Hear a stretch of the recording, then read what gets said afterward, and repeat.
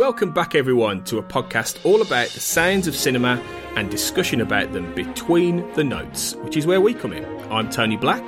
I'm Sean Wilson. And we're back after quite a long hiatus to bring you discussion of music from Hans Zimmer, James Newton Howard and David Julian as part of a discussion of the music of the films of Christopher Nolan in advance of his upcoming latest film, Tenet. I'm really chuffed. This is going to be the first of a new series of Between the Notes. It's great to be recording with you again, Sean. It's been way too long. It's been a long time, and yeah, I think to start it up again with Christopher Nolan, with an emphasis on Christopher Nolan with Tenet coming up, is really, really exciting. Yeah, I mean, it feels particularly blockbuster enough, doesn't it, for the premiere of a new series? You know, you've got to come out all guns blazing, haven't you? Really? Yeah, definitely. Thing. So, I mean, I looked it up. I'd said off air a minute ago. I looked it up, and our last episode was talking about TV scores, actually, and like great TV scores, and into tying with Good Omens, which came out last year, and we had an interview with David Arnold on the show, which you did, and that's been a whole year ago. So, I mean, there have been a couple of things happen in the world since then, Sean. I don't know if you've noticed, but what have you been up to over the last 12 months? Keeping my head down, particularly in the last couple of months. Trying to keep my head down now. It's obviously been incredibly topsy-turvy for everyone, and in my job, I'm a film journalist. I write for Cineworld, and I think the cinema industry has never gone through anything like this before. I was thinking about this the other day. Not even World War II proved this disruptive on movies, because even in World War II, films were still being made and films were still being exhibited. Now what you have is a complete shuttering of both cinemas and movie sets, like nothing can happen. And it's really quite an extraordinary, and here's the word, unprecedented, which is the word that everyone's been using. It really is an unprecedented situation, and I think I've just in my job, trying to keep my head above water recently with all of that. And it's also, you know, fascinating seeing that we might be on the cusp of great changes in the movie industry. Who knows? It's a very interesting time, isn't it, for that? I mean, there's I'd point anyone to the latest magazine of Sight and Sound, actually, because there's some interesting pieces in there from exhibitors talking about, you know, particularly independent exhibitors as well, talking about how they're going to survive the COVID-19 pandemic, which we're all living through, and how uncertain it is, and how it's going to see a sort of a paradigm shift and a mindset shift in terms of how we digest film, and you know, by default, film music, you know, and how all that happens. And it's just so hard to predict, isn't it, Sean? I mean, you know, like you say, you work in the industry, so you will have a little bit more insight into this than a lot of us in some senses, I think. And you know a lot about film, and you know a lot about the business.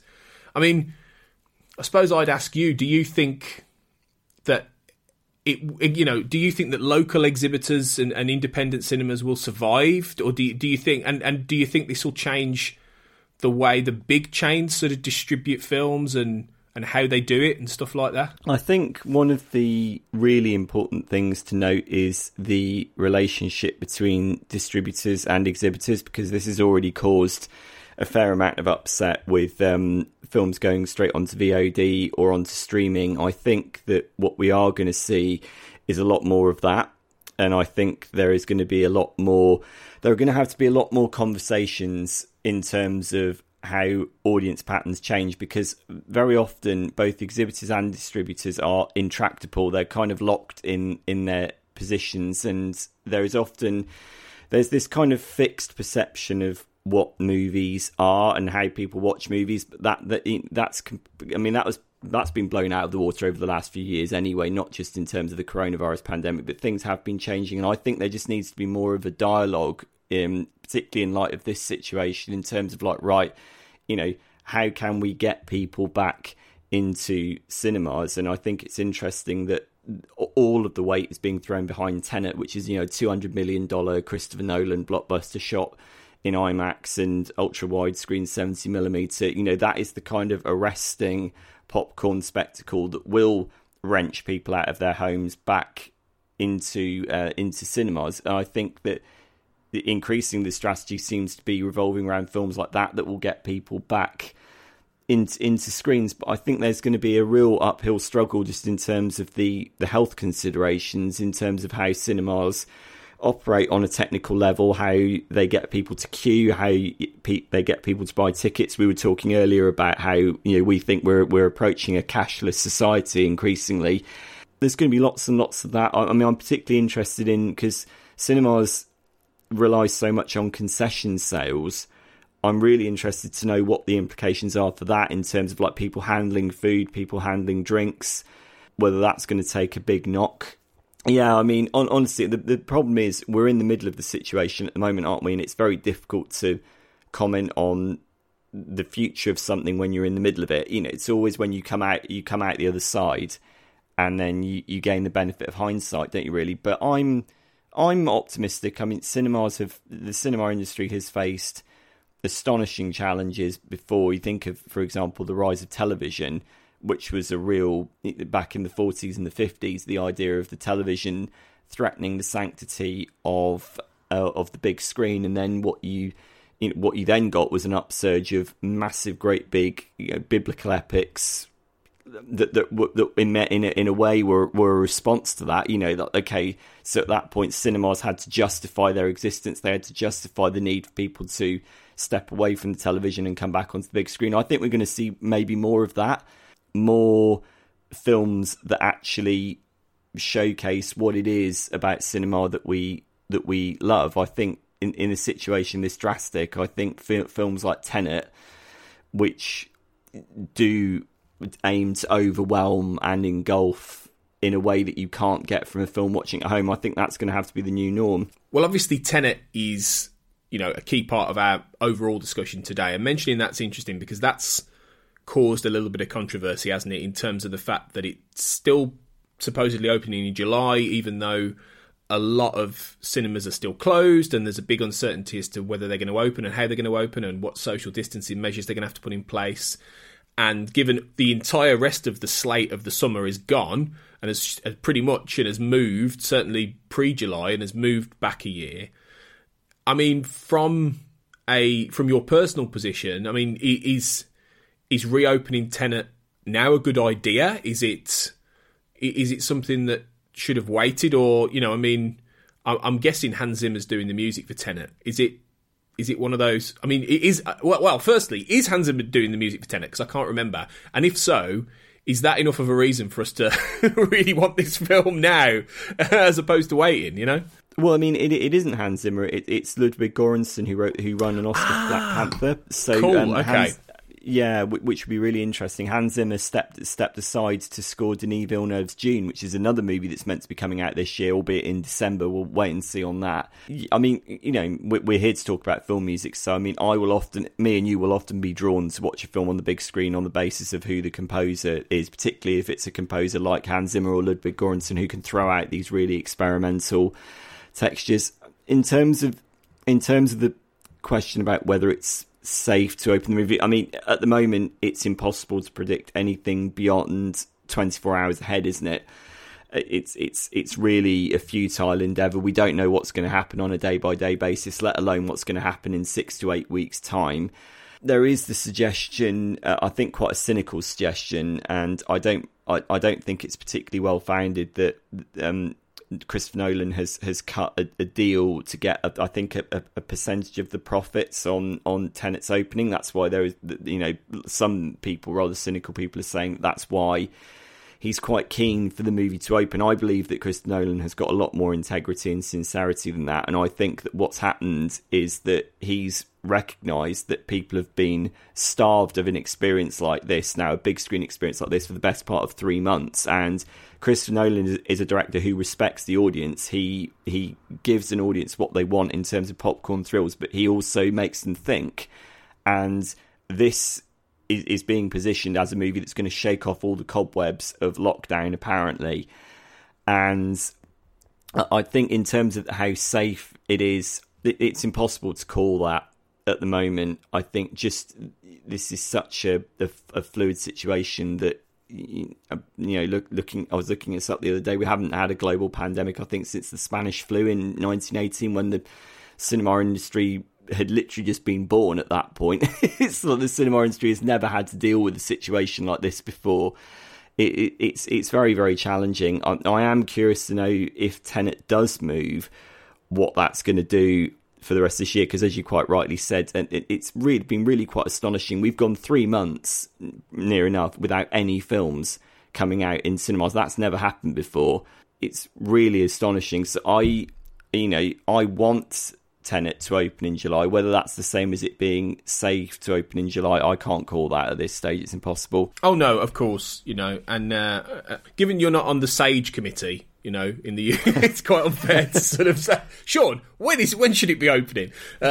Although, to be honest, I'm not sure everyone on the SAGE committee can make that decision either, but that's a whole other story. Yeah. Oh, yeah. I think there are some people on that who aren't supposed to be on it, so it's probably we probably could on that basis. Yeah, maybe. Yeah, we've just come up with that. But no, I think there are two sides to it. I mean, me personally, I'm not going anywhere near a cinema for a while, and so I'm. If Tenet does open, I will probably miss it on the big screen, which will be the first Christopher Nolan film I've not seen on the big screen since before. Well, Batman Begins was, I think, the first one I saw, so we're talking 2005. So it will be 15 years, and that will be a real shame, and it will be hopefully something I could catch, down the line if it was playing again or whatever. But me personally, I don't feel it's safe enough, really. And I think what I hope is if it is opened and that, measures are put in place that it doesn't hurt if you put aside all the concerns about safety, which is a separate discussion, but I just hope it doesn't hurt Tenet's box office. I hope it doesn't hurt Tenet's success, because even in a situation like this, films are still going to be judged in similar ways, I think, and I'd hate for it to have a negative effect on the films that Christopher Nolan gets to make, because he is one of our greatest filmmakers. And Tenet looks fantastic. It looks like an inception for our new age in some senses. So I can't wait to see it. I've been so excited to see this film for a few years now.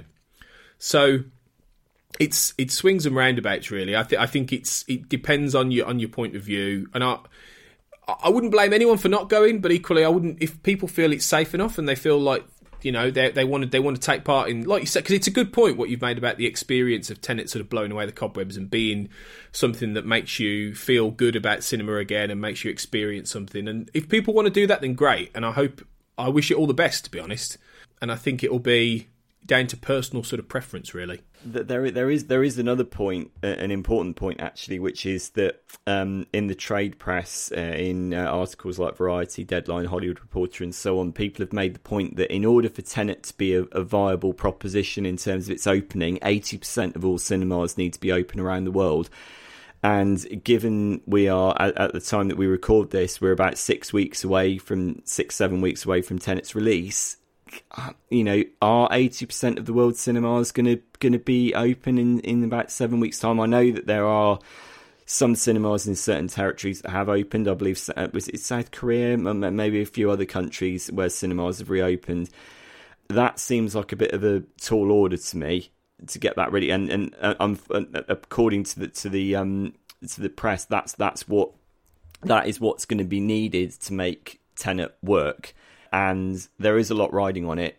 Christopher Nolan has never. I was looking up the box office figures of his films. Christopher Nolan has never made a film that hasn't turned a profit. All of his films have turned profits to varying degrees, but they've all been successes. Even I was looking back at Following. I was writing something for Following, which is his first feature film back in 1998. I wrote something on that for Cineworld. Even that made something like $240,000 on a $6,000 budget. So he is extraordinary, and he's carved out this niche of. He's built up an astonishing level of trust with distributors, particularly with Warner Brothers, because he's proven time and time again, without fail, that he can bring in the money, but he can also bring in the acclaim and the awards prestige as well, and the critical prestige. So it's a big gamble for him as a filmmaker, huge gamble, and big gamble for Warner Brothers. They've ploughed a lot of money into this. If it does turn out to be the saviour of the summer season, great. But obviously, you don't want that to come at the expense of people's health. So it's like tightrope made of razor wire at the moment. It's really, really tough. That's a great description. It is. There's no easy answers. And I think, that's why we thought we'll come together either way. Whether Tenet comes out or not, this is a good opportunity. Nolan's in the mind's eye right now. His films are in the mind's eye. So let's talk about the film music of them and let's celebrate that a little bit. So we've chosen between us 5 tracks each. And I think we've done a pretty good job, actually, in picking different films. We're pretty much picking through most of his catalogue here, actually, in terms of Nolan's films. Because he hasn't made a vast amount of movies, but there is enough diversity within them, I think, in order to get some really good conversations about it. So there'll be a bit of overlap here and there.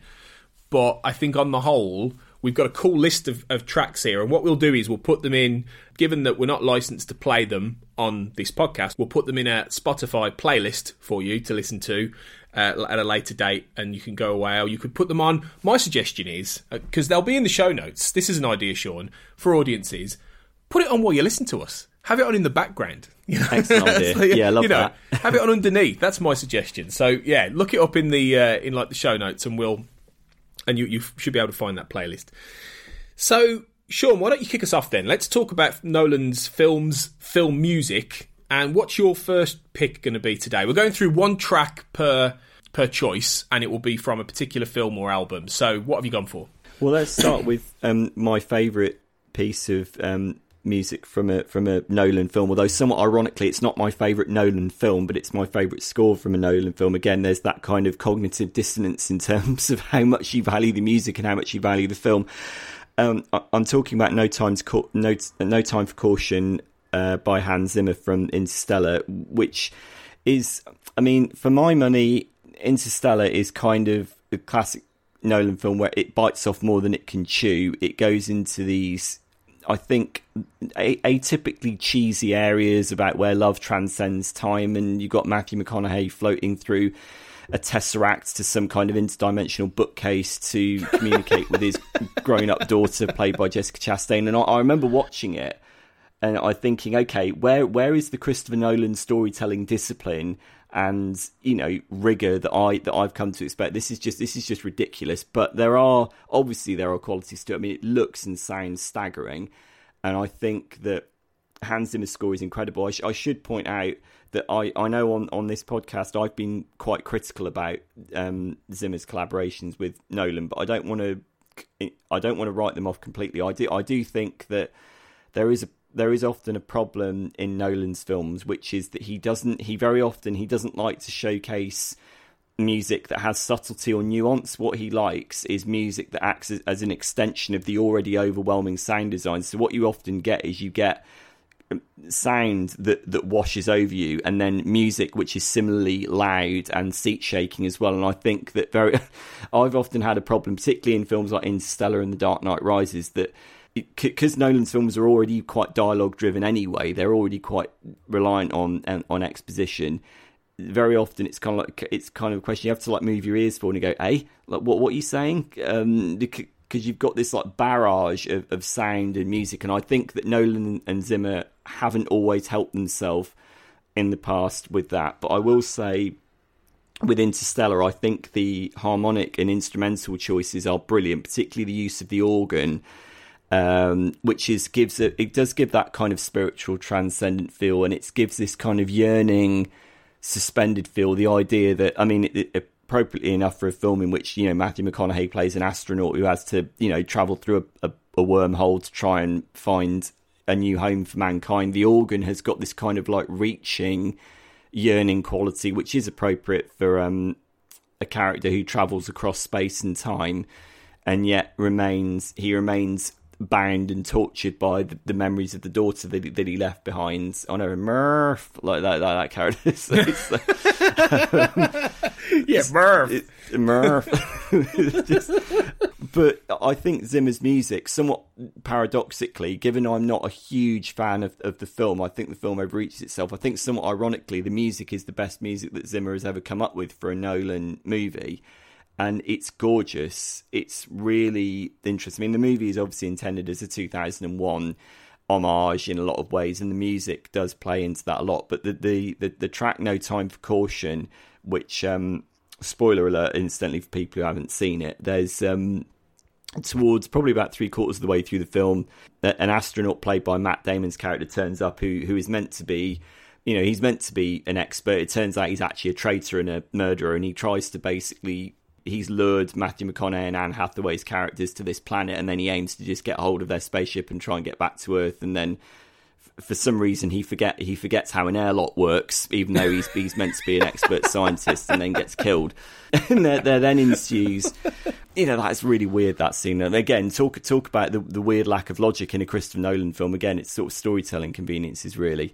And then there then follows an astonishing sequence whereby there's a docking sequence whereby they have to McConaughey's character Cooper has to match the spin of the spaceship with which they're attempting to dock, and what you get is this cyclical build of the organ on this track, No Time for Caution by Hans Zimmer, and it's astonishing. It's real hair on the back of your neck music, and the use of the organ, which gives this kind of like divine, again, heavenly quality, yet urgency. It's kind of like a weird mixture of like heavenly sound and also real urgency, and in combination with the IMAX visuals, which obviously, given this is a Christopher Nolan film, are astonishing enough on their own terms. It's brilliant, and I think it's a rare instance where this doesn't often happen in Christopher Nolan films. It's a rare instance where the music is adding more to the scene. The music is actually telling you more, and I think, as I said, very often what Nolan likes, he likes music that is an extension of the sound design rather than a storytelling device on its own terms. Yeah, I think it's fantastic. Well, I'm much more of a fan of Interstellar than you, although I can't. Every logic point you've picked up on there, or some of the storytelling wobbles, I can't disagree with. I completely accept that with Christopher Nolan, and it's something that really bugs the hell out of a lot of people. There's a lot of people who don't like his films, and a lot of the reasons are based on logic holes. But, in our last episode of the last series we did of this show, I talked about how much I love Lost. And if I love Lost, then I can cope with a Christopher Nolan film with some logic holes. So, I'm fine with that, because I get swept up in the emotion and the power of his visuals and the stories he tells. And Interstellar is no exception. And I loved that film when I watched it at the cinema. I've loved it on subsequent watches. And yeah, the score is wonderful. I mean, I'm, as people know if they listened to this show before, I do like Zimmer's music generally a little more than you. But I think he really does do exceptional work here, like for all the great reasons you've described, because he does make this truly operatic in a way that he hasn't done in the same way with a lot of his other scores. And it feels like he has the scope here to do that with Interstellar. So I'm with you. I think it's a wonderful track. Although I have to take issue on one point of one thing you said there, Sean. You described the actor as Matt Damon, and we all know it's Matt Damon. So just correcting you there. I suppose the other one of the other logical fallacies that I want to point out. I don't want to make it sound like I'm completely ragging on Interstellar, and I should point out I am a fan of Hans Zimmer, but what I like is Hans Zimmer in understated form. I like Hans Zimmer in kind of Rain Man, Beyond Rangoon, regarding Henry kind of form. That's the kind of Hans Zimmer that I like, although this Interstellar is kind of an overblown Hans Zimmer score that I actually think operatic is exactly the right word. In terms of logical fallacies, also the scene where they land on the planet Miller with the big waves that they initially think are mountains, and then all of a sudden they turn around and discover that a 1,000-foot wave has managed to sneak up on them without seeing it. I'm like, okay, it's that kind of thing. I expect more discipline from a Christopher Nolan movie. I mean, it looks and sounds utterly magnificent, and Zimmer's score in that scene is stupendous as well. And I love the concept, but it's like, really? It's like you didn't notice that sneaking up on you. Yeah. No, it's true. I get it on that perspective, but yeah, I do love Interstellar. But it's a great point to start. It's a great place to start, definitely. I'm going for I will talk a fair bit about Hans Zimmer's stuff, because most of my choices are Zimmer. But I thought I'd start with one that isn't, and I'm going for the track A New Trick from The Prestige, which was scored by David Julian. I think that's how you say his name. And this is the film that was just after Batman Begins, just before The Dark Knight. And I think around the point that Nolan was starting to be appreciated as one of the greats. I think he'd done films before that were critically appraised, things like Memento, which I know you're going to mention later, I think, and Insomnia and stuff like that. And then Batman Begins comes along, and that really strikes a chord. But I think pretty much I think The Dark Knight is the film that really sends him into the stratosphere. But just before that, you had The Prestige, which was, and a lot of people I think The Prestige is his best movie. I'm one of those people. Can I just say, sorry to interrupt, I am one of those. Yeah, and you're not on your own. There's a lot of people who feel that the 19th century set, very complicated, tricksy film about magic and sleight of hand. It's a film I haven't seen in so long, and it's one I need to go back and revisit because I did love it the first time round. A lot of people think that is his best because they think it's one of those films. We talk about logic holes. That seems to be a film that's really well constructed in terms of plot and structure, in a way that maybe some of his other films aren't. So but it's also a film that doesn't have Zimmer's score, and this was just before he starts to really pair up with Zimmer as being his composer largely of choice. And he's still using Julian, who he'd used on Memento, he'd used on Insomnia as well. And he didn't use him on Batman Begins. But this is I think it's the last time they collaborate. And it's a lovely score. It's different from the scores that Zimmer provides. It's far more pastoral and flowing. And A New Trick is a very quiet, but also it's got a track, but it also has a lot of the thematic ideas that are underpinning The Prestige in a lot of the way that Julian scores the film. And I think it's a very nice change of pace in some senses from what you get in a lot of Nolan films. I mean, do you remember much about the score for The Prestige, Sean, or has it been a while since you've seen that? I mean, it's a film that I watch fairly often. I mean, I do think it's Christopher Nolan's finest movie. I think it's brilliant the way it replicates the both the structure and the emotional impact of the 3-act trick structure, the idea, the pledge, the turn, and The Prestige, as relayed by Michael Caine's character Cutter at the beginning.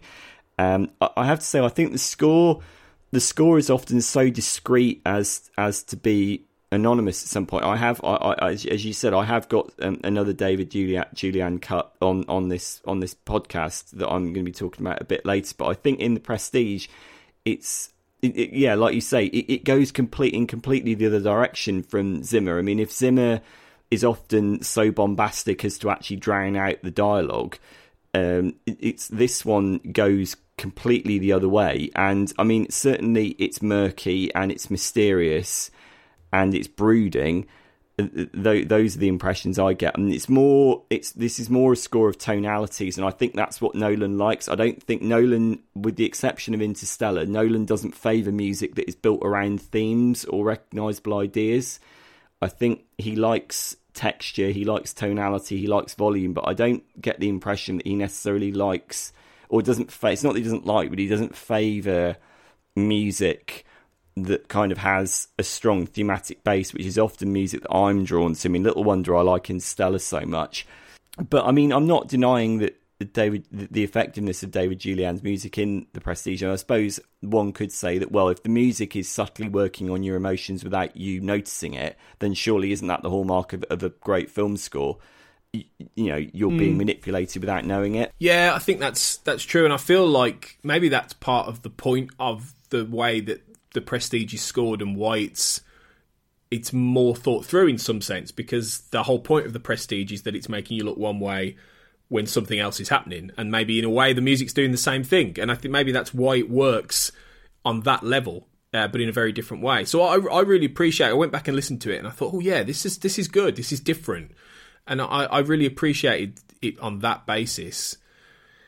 Since we're talking about David Julian, why don't we do Memento then, Sean? Why don't you talk a little bit about the choice you've picked for that film and why you like it so much? Yeah, so I picked the opening track, Polaroids, which accompanies the fabulous opening scene of Memento, where you have the Polaroid developing in reverse, which is just a brilliant opening credits sequence and sets out the stall of the movie, which is one of Nolan's finest achievements, adapted from a short story by his brother Jonathan, who went on to develop the HBO series Westworld. The idea of two narratives, one running backwards in increments, the other in black and white going forwards. The idea, it puts you in the mindset of Guy Pearce's central character, who is suffering from short-term memory loss following an assault in which he says his wife has been killed. He says he's on the hunt for his wife's killer. And on first viewing, when you're just trying to keep up with the tricksy nature of this, one assumes that the black and white narrative going forward and the colour narrative going backwards in steps will meet in the middle.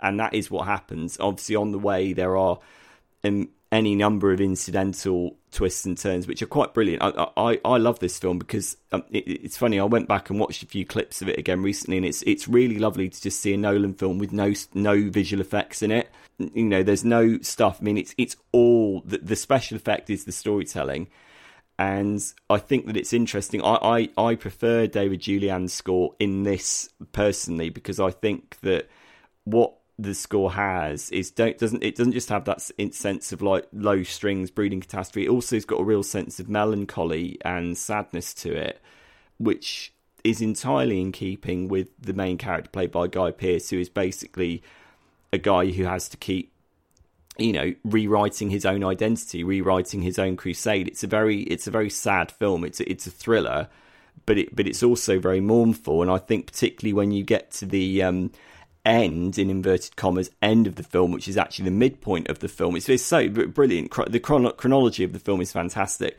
So the film ends in the middle between these two narratives, and in that particular scene, you have the steady build of David Julian's score as Guy Pearce's character is attempting to justify to himself, he always needs to rewrite his own crusade. He always needs to reset the clock in order to give himself purpose, because he can't think ahead more than 5 minutes. He can't retain a memory for more than 5 minutes. It's necessary for him to live in this cycle of having to invent all these clues in order to give himself purpose. And I think David Julian's score in the end or middle of the film is brilliantly well done, and it does get that sense of tragedy. I think there's also the black and white scenes where Guy Pearce's character is talking to an unnamed character on the phone, and then that fills in like various other little details. There's a weird little, I don't know what David Julian used, there's like a weird little scratchy sound, almost like a sampled sound in the background, which gives you this kind of like twitchy air that something isn't quite right with it. And I think it's a really, really fine. It's a really, really fine score. I think that it's interesting that Nolan stopped working with Julian. Actually, I can only imagine that maybe it was studio pressure that forced him not to use Julian on Batman Begins, or maybe the idea was because this is a big iconic comic book property, maybe we need a big rock star composer like Hans Zimmer to work on it. And then Zimmer was the one who then suggested that James Newton Howard came in because Zimmer wanted to work with him. So yeah, it's an interesting turn of events, I think. So I've got a confession to make here. Memento is the only Nolan film I've not seen. Oh, really? yeah. Oh, you're in for a treat if you watch that. Oh, I will, 100%. My wife said something similar, actually, when she went, "What, you've not seen Memento?" I was like, staggeringly no. I don't know how it's happened, but I missed it completely in 2000 when it came out. In which case, I was flirting with spoilers there, and I'm really glad I didn't, because I already feel, in that case, I already feel like I've probably given too much away. I did not know that. It's fine. Well, in which case, I won't say anything else then. It's okay. I don't feel spoiled. Don't worry. I don't feel spoiled by what you've said. It's all good. I know bits and bobs anyway, so it's fine. Has what I've said has it hooked you in? Do you want to? Yeah. Okay. It's purely based on, everyone has that blind spot, don't they, in certain parts of their filmography, and you'll go, "What? You've not seen Jaws?" That was one recently. I only corrected that about 2 months ago. And I did a podcast called Missing Frames with a great guy called Sean Eastridge, who his whole podcast is based around films that you've not seen and you should have seen. And you record with him, you start off recording with him, and then you go and watch the movie, and then you come back and you do your immediate initial impressions. It's a very good podcast. It's one I enjoyed doing, and I did that for Jaws. And there's lots of examples like that. So Memento is definitely one of mine. Definitely. It's something I will 100% watch, and I hang my head in shame for the fact that I've never got around to it. It's a masterpiece, and the score works really well in it. The music is a real important component of that film, and I think it stands out because it's an understated film, because there isn't really anything loud about the film. It's a dialogue-driven film. The music is allowed in it to complement the action in a way that the music often struggles with Nolan's other movies, because in Nolan's, as Nolan's films have got bigger and more ambitious, certainly they've got louder, whereas in this, I think David Julian is allowed to kind of build that sense of impending tragedy and sadness right from the off, and you don't have a lot of other sound effects distracting from it. So yeah, it's a fantastic film, brilliant. So I'm going to go back to the Zimmer well, I think, for my next one, and I'm going to choose from The Dark Knight. Why so serious? Why so serious? Which is the opening track from The Dark Knight, and this is the famous for the very slow string that creeps in from the very beginning. So that kind of thing that really very, very slowly comes into the soundtrack and then kicks everything off. Set to the opening scene, which is of the Joker and his crew breaking into the bank. And I always think of when I hear this, I always think of the tracking shot that Nolan does, where he pushes in towards the back of the Joker as he's standing there with the mask in his hand. Amazing moment, like a great moment. And I think it's a great track because it sort of sets the tempo for the entire score for The Dark Knight, which obviously, you know, and we're going to talk a little bit about Batman Begins later, but that score for The Dark Knight really sort of, I think, in many ways establishes, in some sense, a template and a tempo that Zimmer carries through with variations on all of the next films he does with Nolan. I think really it sort of starts with the Dark Knight, and Why So Serious is a great, quite protracted track. It's about 7 or 8 minutes set to this opening sequence that draws you in from that low, tense string that really loads you with a sense of dread into the Zimmer bombastics, and I love it for that. I really do. I think it's such a memorable track to open a movie with. Oh, it's one of the best opening scenes of any movie ever. I remember when I watched The Dark Knight, I just finished university and I was travelling around America for 6 weeks. we alighted in this little town called Jackson Hole, where randomly apparently Harrison Ford lives. So I didn't find that out until afterwards. I was like, oh wow, I could have seen Harrison Ford wandering around possibly. And there really wasn't much to do there. There was a cinema, and the cinema I walked past it just started to show The Dark Knight, and I walked in just as that opening scene started. And I don't think I've seen an audience more electrified by an opening scene. You could hear a pin drop. That when the push in towards the glass-fronted building where the window blows out, and then the robbers in the clown suits suspend the grappling hook onto the other side, and you've got that, like you say, those low, like buzzy strings, and then you've got that, and then as they fly out of the window, you've got that massive like eruption of percussion as they swing from one building to the other. I just remember the audience being, you could get a sense people were jolted to their seats and they were genuinely electrified by the whole experience, and that didn't let up throughout the whole film. And I think that, critical as I have been of the noise and volume of Zimmer's music in Nolan's films, I think there are very, very interesting things done in this. I think you're right. The idea of the theme for the Joker, it's not so much a theme so much as it's an impression of the Joker. It sounds like a load of like buzzing hornets, and it's appropriately creepy and deranged. And the idea is that the Joker doesn't really appear to have a definitive backstory. He's got a composite backstory that he alters and then and adjusts depending on who he's talking to, and therefore the music is kind of amorphous and never settles either. And but what does stay in the mind is the threat that the Zimmer's music establishes. I have to be honest. I think that it's a really arresting track to open the film with, and again, it's interesting. Although it is a bank robbery scene in the opening, that scene is driven by the music. You don't get a sense that the music is actually competing with anything. The music is actually driving that scene forward, which is probably why I like the track so much. It's not having to contest with explosions or anything like that, and it's brilliantly well done. I mean, I was going to bring up the influence of James Newton Howard, because I think James Newton Howard was a very, very important mediating influence on the first two Batman movies. But I'll bring that up. I'll bring that up in a minute. Well, yeah.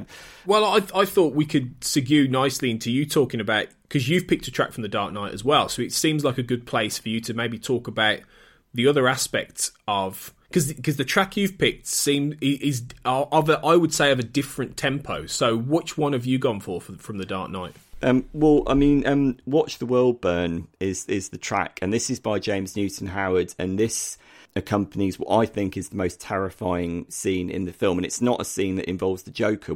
It's a scene that involves the consequences of what the Joker has done all the way through the film. So the idea is that this agent of chaos, as he describes himself, like a dog chasing cars, like that.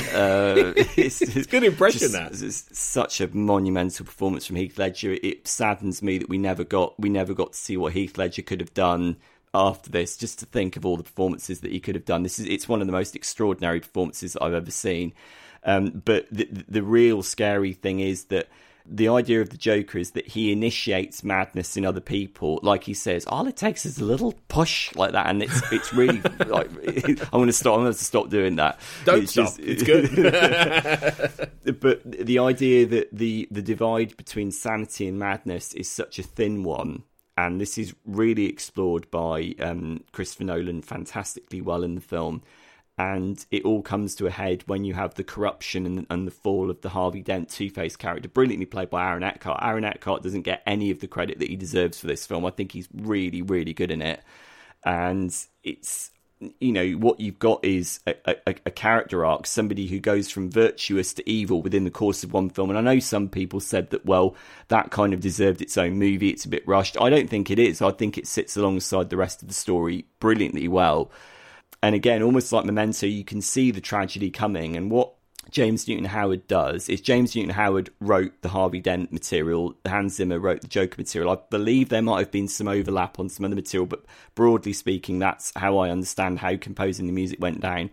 And the Harvey Dent theme is introduced with this kind of like rising, hopeful tone in the initial scenes, because the idea is that maybe Bruce Wayne, played by Christian Bale, wants to give up being Batman and he wants to hand the reins over to the White Knight, Harvey Dent, the lawyer, who might be able to clear the scum off the streets of Gotham City. And then the Joker turns up and completely disrupts everything.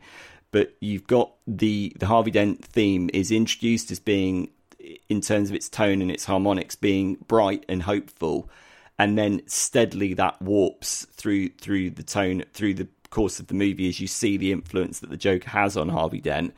And then it all comes out in this Watch the World Burn, which is the final confrontation between Dent, Batman, and Jim Gordon, played by Gary Oldman, which has got the corruption of the theme, which is carried on the very, very low cello and double basses, which builds this awful, like, churning sense of horror and despair, which is not only really scary but also very sad, because what you've seen is that a good person can turn bad. And the music makes the point that the Joker has been making all along, which is, don't think that you're invincible in terms of being corrupted or being broken psychologically. And just the churning menace and despair of the music, I think, just gets it brilliantly. And I think, as I said earlier, I think particularly James Newton Howard didn't contribute any music to The Dark Knight Rises, which might be why I find Dark Knight Rises maybe the most insufferable of the three scores, because it's just Zimmer. It's just Zimmer allowed to be noisy. And I know I've mentioned this before, but you have the Sanskrit the Sanskrit chant from The Dark Knight Rises, which, as someone pointed out online, sounds like a group of people yelling "fishy pasta." Yeah. Which is, once I read that, I thought, that's completely wrecked me now. And I think what The Dark Knight Rises needed was that balancing influence of James Newton Howard. James Newton Howard, who's got a real penchant for understatement, for melody. I mean, Zimmer's got that as well, but Newton Howard approaches it in maybe a bit more of an elegiac way. There's Newton Howard, brilliant composer, famous for his collaborations with M. Night Shyamalan. I mean, you think of the scores like The Village and Unbreakable, which is great. I think that if Zimmer sort of goes hell for leather with the kind of the volume and the experimental tones, Newton Howard's music feels organic. It feels orchestral, and it grounds you in a kind of human emotion. I think he is really important in Batman Begins and The Dark Knight in terms of just arresting that sense of overwhelming volume just enough. And then when he left in The Dark Knight Rises, I think it's no coincidence that I found Dark Knight Rises just an ear-batteringly loud movie in terms of its music. Right, well, this is where I rise up. So you've come to save your city. all the impressions are coming out. It has to be done, Sean. It has to be done. Maybe you should present what piece of music you have here. So you're lucky I didn't do the entire podcast as Bane. I'm still doing impressions of Bane 8 years later. My favourite was how, I've got to tell this little story. I work in schools, and some years ago I worked in a school where I took me and a few other teachers took a bunch of students to Disneyland in Paris, and we were staying over the night and everything, and it was great fun. And a lot of the kids kept coming out of their rooms and going into each other's rooms and all this kind of thing, which you can't have, all that kind of stuff. So you're patrolling the corridors and all this kind of thing. So I decided that I'm going to pretend to be Bane, and I'm going to walk down the corridors. So if there were kids running out of each other's rooms, I'd bang on the door and I'd go, "Now you must go to sleep, or you will be in trouble." Like this. And Sean, they didn't say a word. They didn't come out again. It worked. They were like, "What the hell is that?" Or they thought, actually, Tom Hardy is outside and he's going to beat them up. I don't know. But this is where I defend The Dark Knight Rises, because my next pick is Gotham's Reckoning, which is you get the opening moment where you see Gary Oldman talking about Harvey Dent, and you get A Storm Is Coming, which is the sort of opening low key sort of moment, and then the Gotham's Reckoning is the first big piece of music that Zimmer gives you for The Dark Knight Rises, and it is the fishy pasta, definitely, where it comes in. But I mean, I still get tingles when I think of that opening sequence. This is the sequence that introduces Bane, and it's that brilliant shot sequence in the sky where he's basically James Bond villain style, plucked out of an airplane, which then is dismantled in the middle of the air, basically. And it's a fantastic sequence. I love that. And the Gotham's Reckoning is just this, in a different way to The Dark Knight, where The Dark Knight got into, as you say, that sort of gritty sense of tragedy, and that earthy level of, inner city sort of doom, I think. Whereas The Dark Knight Rises is much more, it's operatic in a different way to Interstellar. Interstellar is about the majesty of the story going on in space. Whereas for me, Zimmer does a really good job of capturing that cult madness that you get in Bane. Bane is an extremist. He's a revolutionary. He is part of the League of Shadows, a cult. And the fishy pasta stuff to me is that we've got to call it the fishy pasta stuff now. It is a bit ridiculous in one sense, but in the other, I really do get it really gives me a tingle down the spine. When I feel it's a fantastic way of introducing a villain who is ultimately I think Bane is one of the best villains in any comic book film and potentially cinema certainly of the last 10 years. I think he's amazing in that film.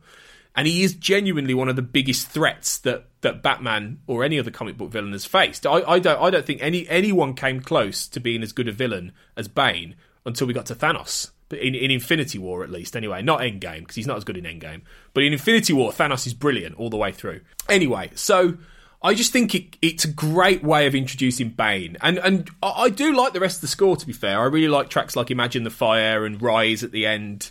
Even if it is basically, the end of that film is basically, we got to get rid of a bomb, from the 1960s. Exactly. It is. Exactly that, yeah. Some days you can't get rid of a bomb, But some days you've got $200 million budget to do it. It's like literally like that. Christopher Nolan is one of my favourite filmmakers, and I remember going to see The Dark Knight Rises with a group of people, and I think that everyone bar me came out of it going, wow, wasn't that amazing? And I felt like the party pooper. I was like, really? I felt really let down by it. I felt really let down by, again, this word, the air of cheesiness to it, the air of, I understand that, like you say, the word operatic is exactly right. It has to reach this kind of like shrieking crescendo of incident, like everything has to be happening, like everything has to be cross-cutting between all different like storylines, flashbacks on flashbacks, everything. I mean, that's not unusual in Christopher Nolan's world, but the idea that everything is building this kind of hysterically overblown pitch, and you're just being carried along with it, and it's like, hang on, how did Batman get back from the underground prison to Gotham if Gotham is locked down, and where did he get the bat plane from? It's like, whatever. And then all in the background, you've got this febrile Hans Zimmer score. I think you're absolutely right when you say, I mean, that must have been the intention, the idea that you use voices to simulate the idea of an uprising. Yeah, absolutely. I just think that in principle, that's a really interesting idea. I mean, lots of scores have done that. You think of Michael Abel's score for Us recently, which was I thought a fabulous score for a fabulous film. And the idea was, I interviewed Michael Abel, and he said the idea of using voices in that was it was meant to signify people on the march. In the case of that film, the tethered, the underground are on the march. That's how it's mirrored through the theme. Whereas I think the problem in this, in The Dark Knight Rises, is that it adds so much to an already overcooked stew. Like, everything is already cranked up enough. And it really doesn't help either when you've got a noisy film with a noisy score and a lot of characters wearing masks and facial appliances. And it's kind of, you're trying to pick out what Tom Hardy is. I mean, Tom Hardy is a very brilliant actor, very physically imposing, but it's in that opening scene in the plane at the beginning. So not only have you got the roar of the plane, you've got the roar of the choir on top of it, and then you've got Tom Hardy in the middle going, "It will be extremely painful for you." It's like, it's like, for you. And it's like, what? It's like, what are you saying? And I just think that I think in this instance for me, Zimmer doesn't help the equation particularly well. I'm not the only person to say this. I think there were several other reviews that said it at the time of the film's release. But I will say that, I mean, flawed as a film as I think it is, I think that it does the thing that the fans wanted, which is it rounds off the Dark Knight trilogy with everything. I mean, it literally throws everything at the walls, which I suppose was the right way to go with it. Well, I mean, there was that whole, I think it was along with, what year was this? 2012. So I think it was tagged onto either the Avengers or another big movie in the summer. It might not have been Avengers, actually. It might have been another big movie in the summer where we had that opening Bane sequence tagged on at the end or at the beginning as a preview to The Dark Knight Rises. And I remember at the time, the sound design was even worse back then because nobody could understand a word that Tom Hardy said, and they had to go away and redub it. Because it was right. It literally was like that. It was. Yeah, it really was. And I remember thinking, wow, I love this sequence, but I haven't got a clue what he's on about. So I think there is an issue there. I mean, I do. I will happily admit it is my favourite Christopher Nolan film. Is it his best? Probably not. On a technical basis, although I do think it is a fantastic film and I do think it's underrated. But it is my favourite. It is the one I've watched the most, and it puts a big smile on my face every time I watch that film. But I completely understand the criticisms. Although maybe he's ahead of the curve with, everyone wearing masks in films. Because I think that's kind of where we're going. I can't wait for the Gerard Butler, Jennifer Aniston romantic comedy where they're both wearing masks. They can't hook up with each other, and it's like good. Maybe they'll just keep their distance and go and find other people. Yeah. And the title is called "Keeping Your Distance." I tell you, we could write it right now, Sean. I tell you, we should. Yeah, honestly, don't give them ideas because they will do it. They will do that. It will. That will happen. 100%. There'll be so many crap films set in this pandemic. But why don't we round off talking about the Batman saga? Then you've got one more, haven't you? We're going sort of back to the beginning. Actually, yeah, back to James Newton Howard from Batman Begins. So as I said, the idea was that Hans Zimmer was brought on to Batman Begins, and he then brought on James Newton Howard because he was a fan of James Newton Howard and wanted to collaborate with him. And as with The Dark Knight, broadly speaking, Hans Zimmer tackled the action sequences. James Newton Howard tackled the more emotional sequences, particularly the scenes involving Bruce Wayne's identity, where you get the flashbacks to him as a young boy falling into the Batcave, seeing the bats for the first time, and that kind of sense of the embryonic sense of the Batman identity being formed when Bruce was a young boy. You have a lovely the track that I've chosen is called Eptescus, which is apparently all the tracks on the album are named after species of bat, and which is an interesting. There's the Hans Zimmer track action track called Molossus, which I actually really like that track. That's the bat pod chase sequence. That's another species of bat, Molossus.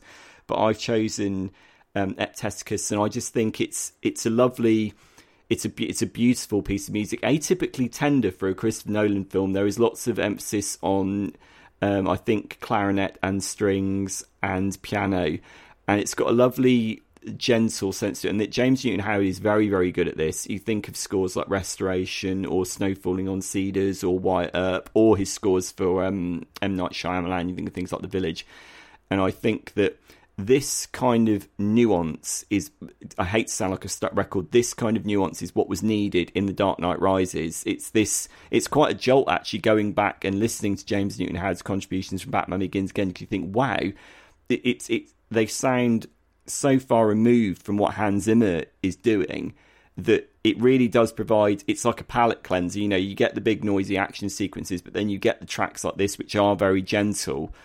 And yeah, it's lovely. I think it gets the tragedy of Bruce, the fact that he loses his parents at a young age and he's almost rudderless, were it not for Alfred, played by Michael Caine. Michael Caine. You did say it a bit like that then. Michael Caine. And all the way through the trilogy, Michael Caine is very, very, very emotional. It's just. I feel like I feel like this podcast is basically going to become The Trip. Isn't it? Yeah. I mean, I didn't realise how many impressions could be mined out of the Christopher Nolan Batman movies. Actually, I've learned something there. There's about 6 already. The key one is the Michael Caine, the sad Michael Caine. Oh, yeah. Master Bruce, I failed you. I failed you, Master Bruce. I failed you, Master Bruce. That's my favourite. Anyway, carry on.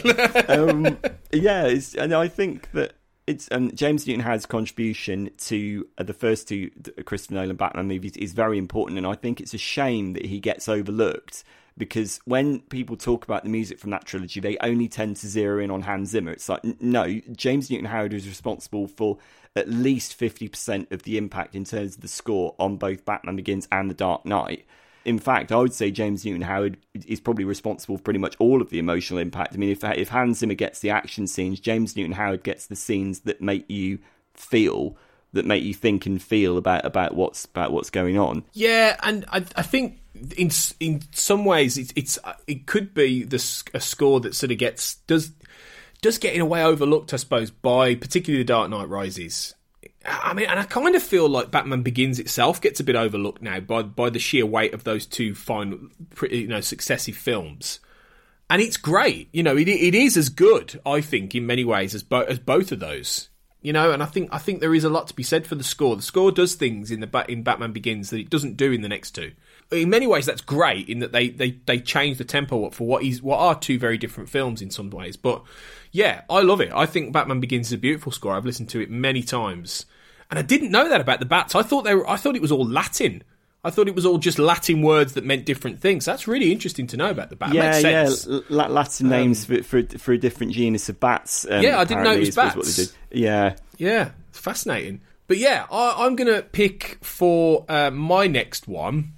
I'm going to go back to the solo Zimmer well and talk about Inception and the track Mombasa, which I think is a great piece of chase music in the middle of a film, which has a lot of stylistic sort of bombast to it. I mean, Inception is famous. I mean, it's a great movie, but it's famous for the wham kind of, effects that people have lampooned a lot, in that there's a lot of very loud percussion on there.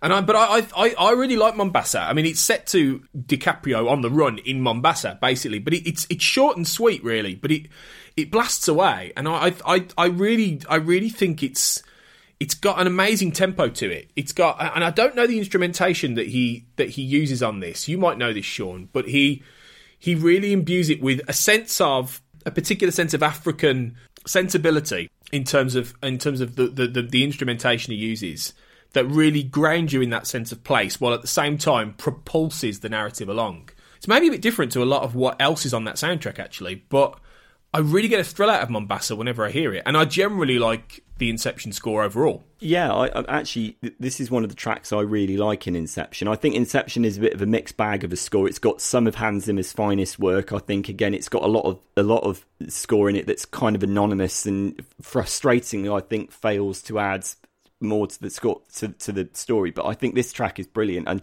in terms of the instrumentation, the thing is with Zimmer, so much of it is processed and tweaked and bulked out. This is what Zimmer does. He takes the core of an idea and he kind of industrializes it, beefs it up. Although I would say in the case of Inception, where Inception dealing with the idea of mind espionage, the idea of is it real, is it a dream, is it organic, is it fake? I suppose the tone of Zimmer's score is kind of is appropriate for this. I mean, in terms of the Mombasa track, which I think is brilliant. I mean, it's a great piece for going swimming or going running. I mean, again, you mentioned propulsion there. It's awesome. I think. Well, I suppose the first thing to say is you've got the guitar from Johnny Marr from the Smiths, which is probably the most important element of it. Obviously, you've got the ostinato strings, the propulsive ostinato strings, which is another hallmark of Zimmer. Lots of the brass section has been kind of distorted and warped to sound not sound like an organic brass section, which again that's an element of Zimmer's music that always generally tends to create controversy. Yeah, you mentioned the wah like that. It's just which has become a real cliche, and not necessarily in a good way. I have to be honest, and I think that there are definitely frequent occasions in Inception which I think is a tremendous film. Don't get me wrong, the film is brilliant, but I think in terms of the music, Christopher Nolan does that usual thing of indulging Zimmer a bit too much, of indulging Zimmer's capacity for volume and noise rather than nuance. And I know I don't want to come across as being unduly negative towards Zimmer, because Hans Zimmer is one of my favourite composers, but I think the Hans Zimmer that I like is in a very, very particular kind of register. Again, you think of things like The Thin Red Line. I mean, there's a lot of The Thin Red Line in the score for Inception, a lot of that, which I think that might be Zimmer's best score, actually, The Thin Red Line. Or you think of things like The Lion King. I've mentioned Beyond Rangoon, Thelma and Louise, which has got another lovely use of electric guitar in it. I mean, I've got a track from Inception coming up that I won't ruin yet, but I think that there are highlights in the Inception score. I think that, again, the story is so complicated. Although it is laid out fairly. I mean, the movie doesn't cheat you. The story is complicated, but not impossible to follow. And I think sometimes with characters invading different levels of consciousness and having to constantly explain, right, whose consciousness are we going into now? And you're trying to keep up with that, and then you've got Zimmer's music being kind of rammed down your throat a little bit, and it's kind of like, right, okay, just back off with the music a little bit, because I really need to pay attention to what's going on here. But yeah, I can't fault the choice of Mombasa. It's a brilliant piece of music. Well, you went for a different one with Inception, didn't you? You went for I think what is the last track on the album, and it's a pretty memorable one. It's Time, yeah, which I think is kind of appropriate at the moment with everything going on. People are speculating on the nature of time and the nature of existence, and I think this, I mean, again, bearing in mind that I've just expressed reservations with Inception's score as a whole, there are magnificent highlights within it, and I think Time is one of them. I think this is probably, again, like I said with the docking sequence from Interstellar, to bring it full circle, this is one of the scenes in a Christopher Nolan movie where unusually he allows the music on its own to drive the scene forward. There's very little else in terms of the sound design or in terms of the visual effects to distract you from what's going on. The music is the propulsive element in this, and it's brilliantly well done. It's fabulous. I mean, it does owe a lot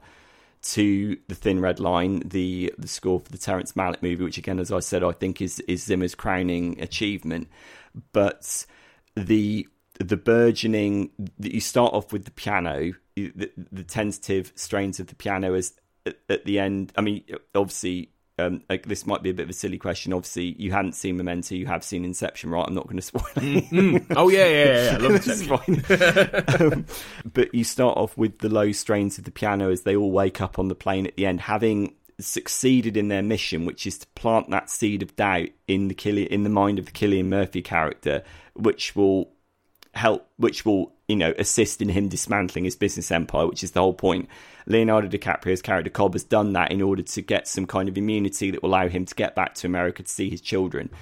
And it's brilliant because they wake up on the plane and everything has been accomplished, but nothing has been accomplished on the surface. They've just been sat there on this plane and they've insidiously planted the seed of doubt in the passenger sat next to them without him even realising it.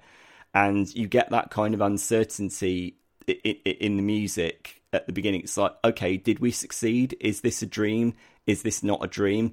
And then you build through the strings and the brass sections this kind of ecstatic finale, which kind of plays into the notion of, is it a dream or is it real?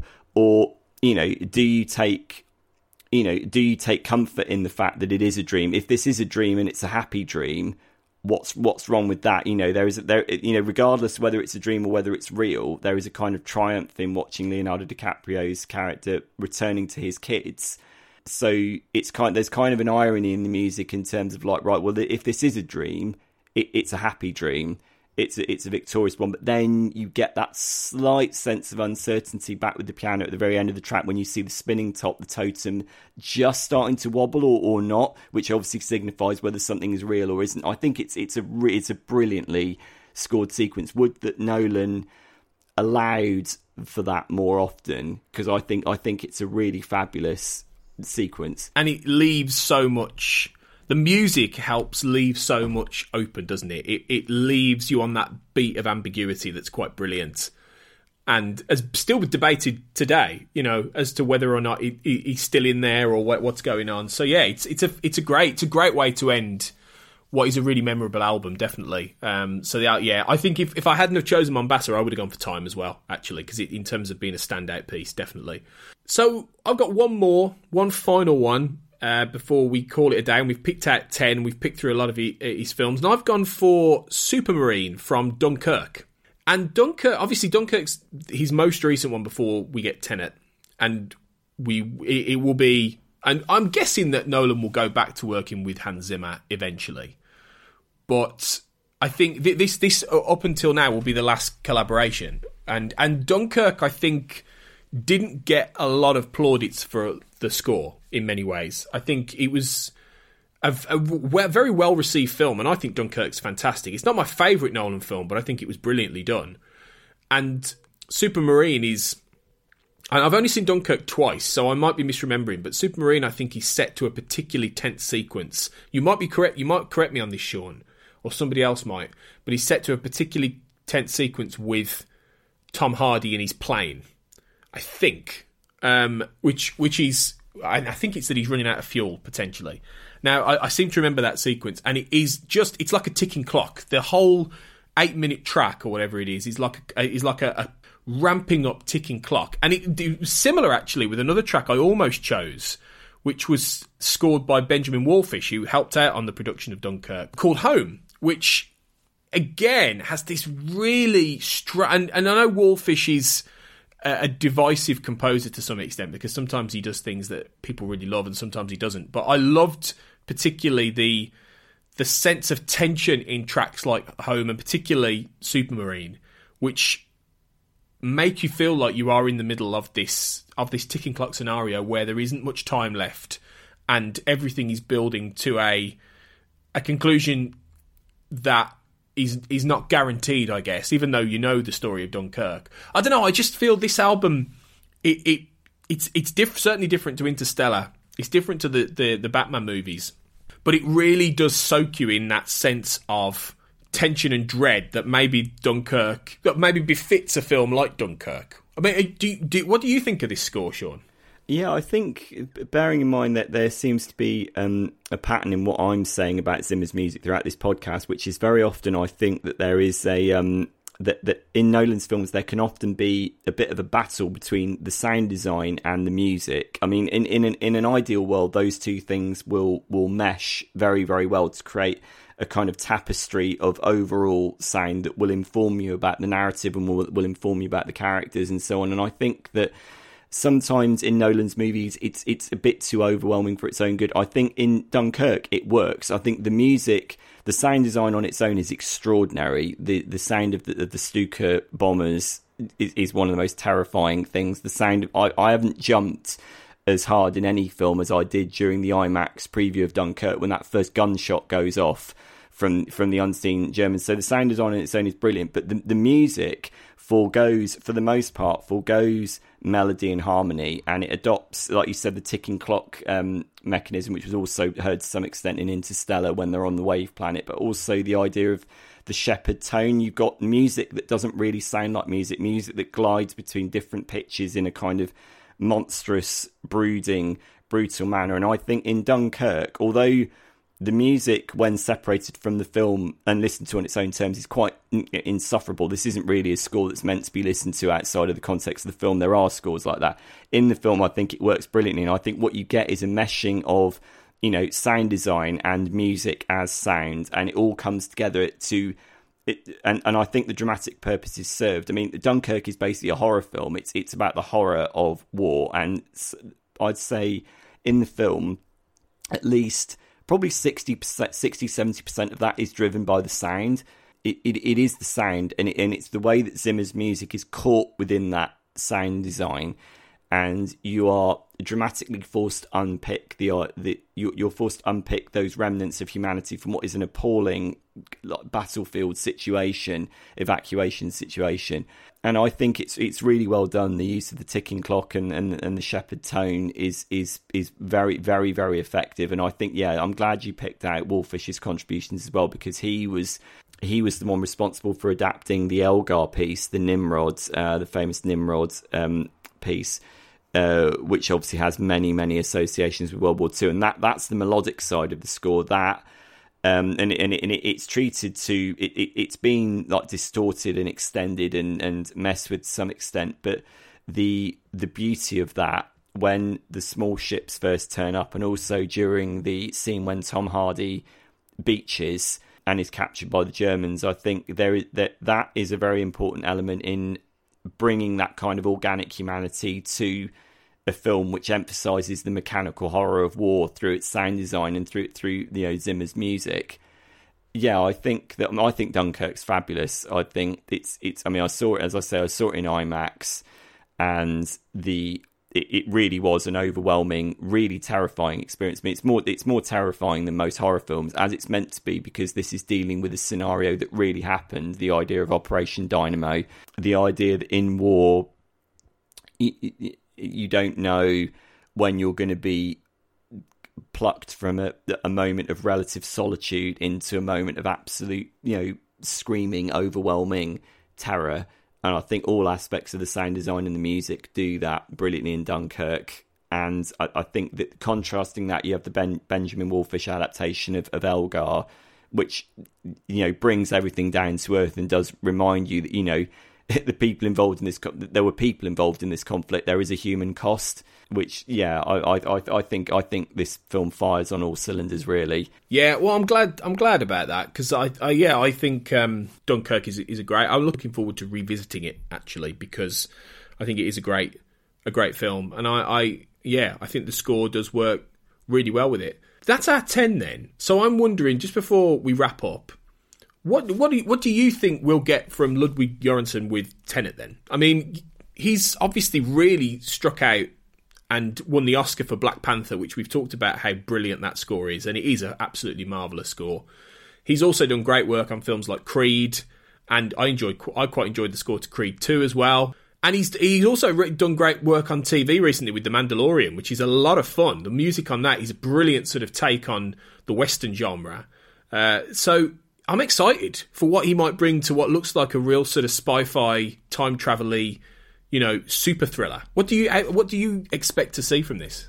Well, I can tell you what I don't want is I don't want to hear more of the same. I don't want to hear Ludwig Göransson being compelled to do a Hans Zimmer impression. That's what I don't want. And I think, as I mentioned earlier, Nolan favours broad stroke tonalities. I think Nolan very often, you think Nolan doesn't often favour music that is necessarily specifically tailored to the particular texture of a scene. What he'll have is there'll be like a wash of sound that will be applied over the whole movie. Think of something like Inception, which has got that wah, that very process, overwhelming sound. And what I would like is more of a scene specific score that is driven by an identity, a motif, a theme, or several of them. And I know that Nolan often hasn't favoured that, with the exception of Interstellar.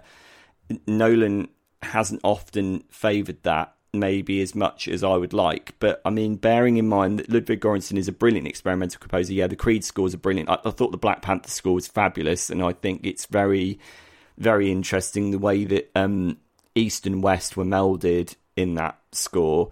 And I think that his work with Childish Gambino as well, I think Ludwig Göransson has done a lot of very, very interesting sound design work with Childish Gambino. I think all of that would ordinarily be catnip to a director. I think in this instance it's more dependent on what Nolan wants, because Nolan has established such a kind of defining sound with his movies, which for me personally is a bit of a mixed bag. I hope that in this instance maybe the template can be freshened up a little bit, and that what you will get are elements of the cultural specificity, like you got in Black Panther, the use of different kinds of percussion, maybe the use of different kinds of vocals, perhaps if the Tenet story allows for it. I mean, we should say we don't know anything about Tenet at the moment, at the time of recording, other than the fact that it deals in time inversion, which, what the hell's that? What does that mean? It's kind of... so who knows, really? What I would personally want more of a thematically driven score that deploys an orchestra, maybe vocals, maybe percussion, maybe some interesting like sound samples, because clearly there's a lot going on.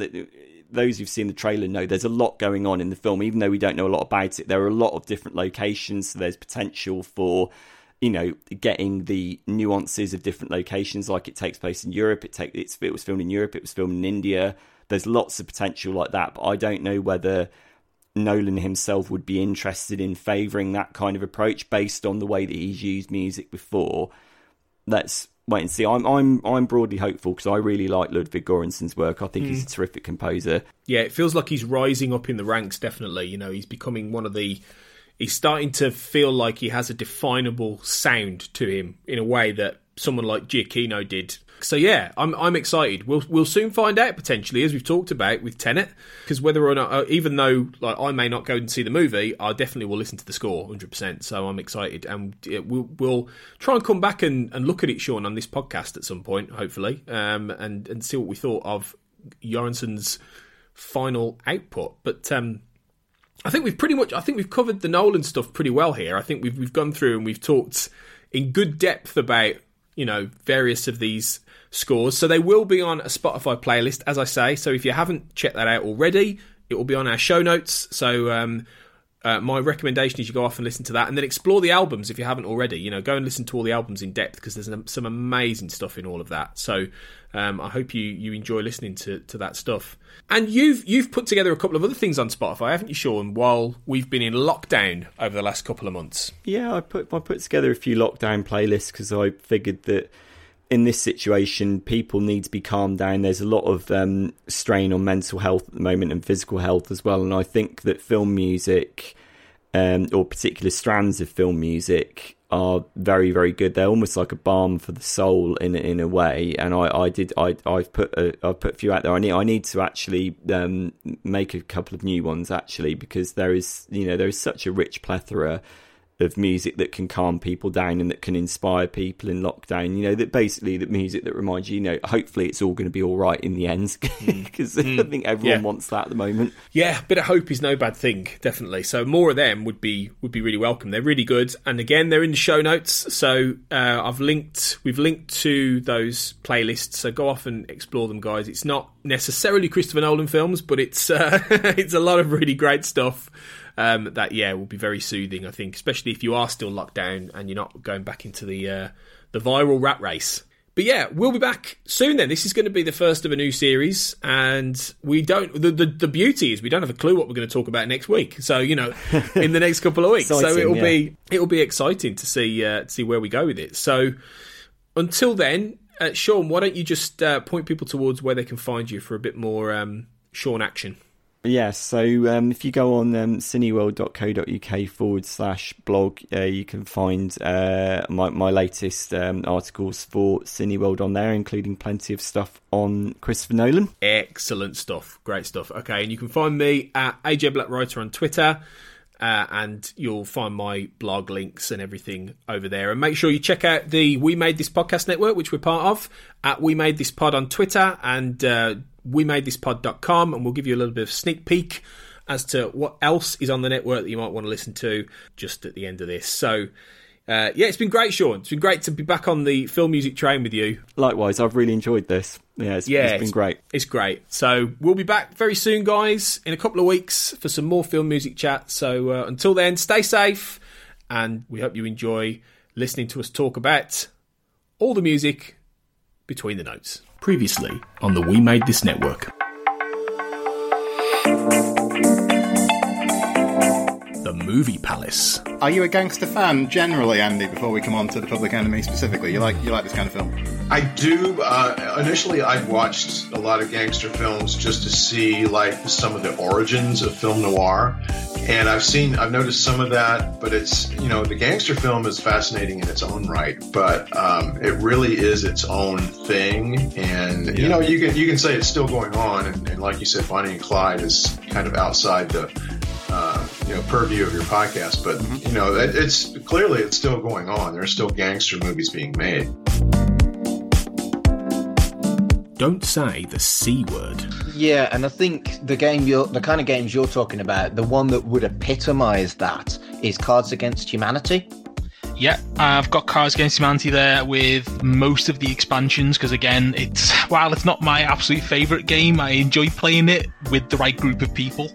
Yeah, or it's always a popular one. If I'm going anywhere, that's the one I'll always get people saying, "Oh, can you bring Cards Against Humanity with you?" Me too, and I think Cards Against Humanity is something almost a gateway. People see that there are games that aren't aimed at families, that are aimed at adults, that are a bit more maybe sophisticated or a bit more novelty than you would with the kids stuff.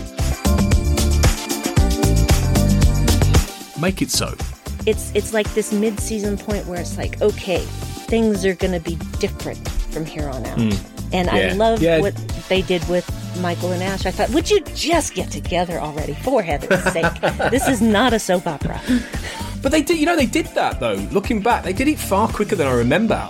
In my head, it was more towards the end of the season that they start getting together. But it didn't happen that way. Check out all of these shows and more on the We Made This Podcast Network.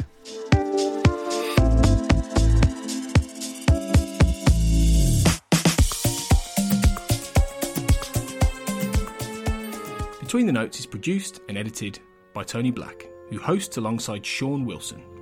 You can find Tony on Twitter at AJBlackWriter and Sean on Twitter at Seano22. You can find Between the Notes on Twitter at BTW_notes, on iTunes, your podcast app of choice, on Spotify, Stitcher, and on Spreaker, where the show is part of the We Made This podcast network. For more podcasts all about TV, film, books, music, and popular culture in general, you can find We Made This on Facebook and on Twitter at We Made This Pod. Thanks for listening.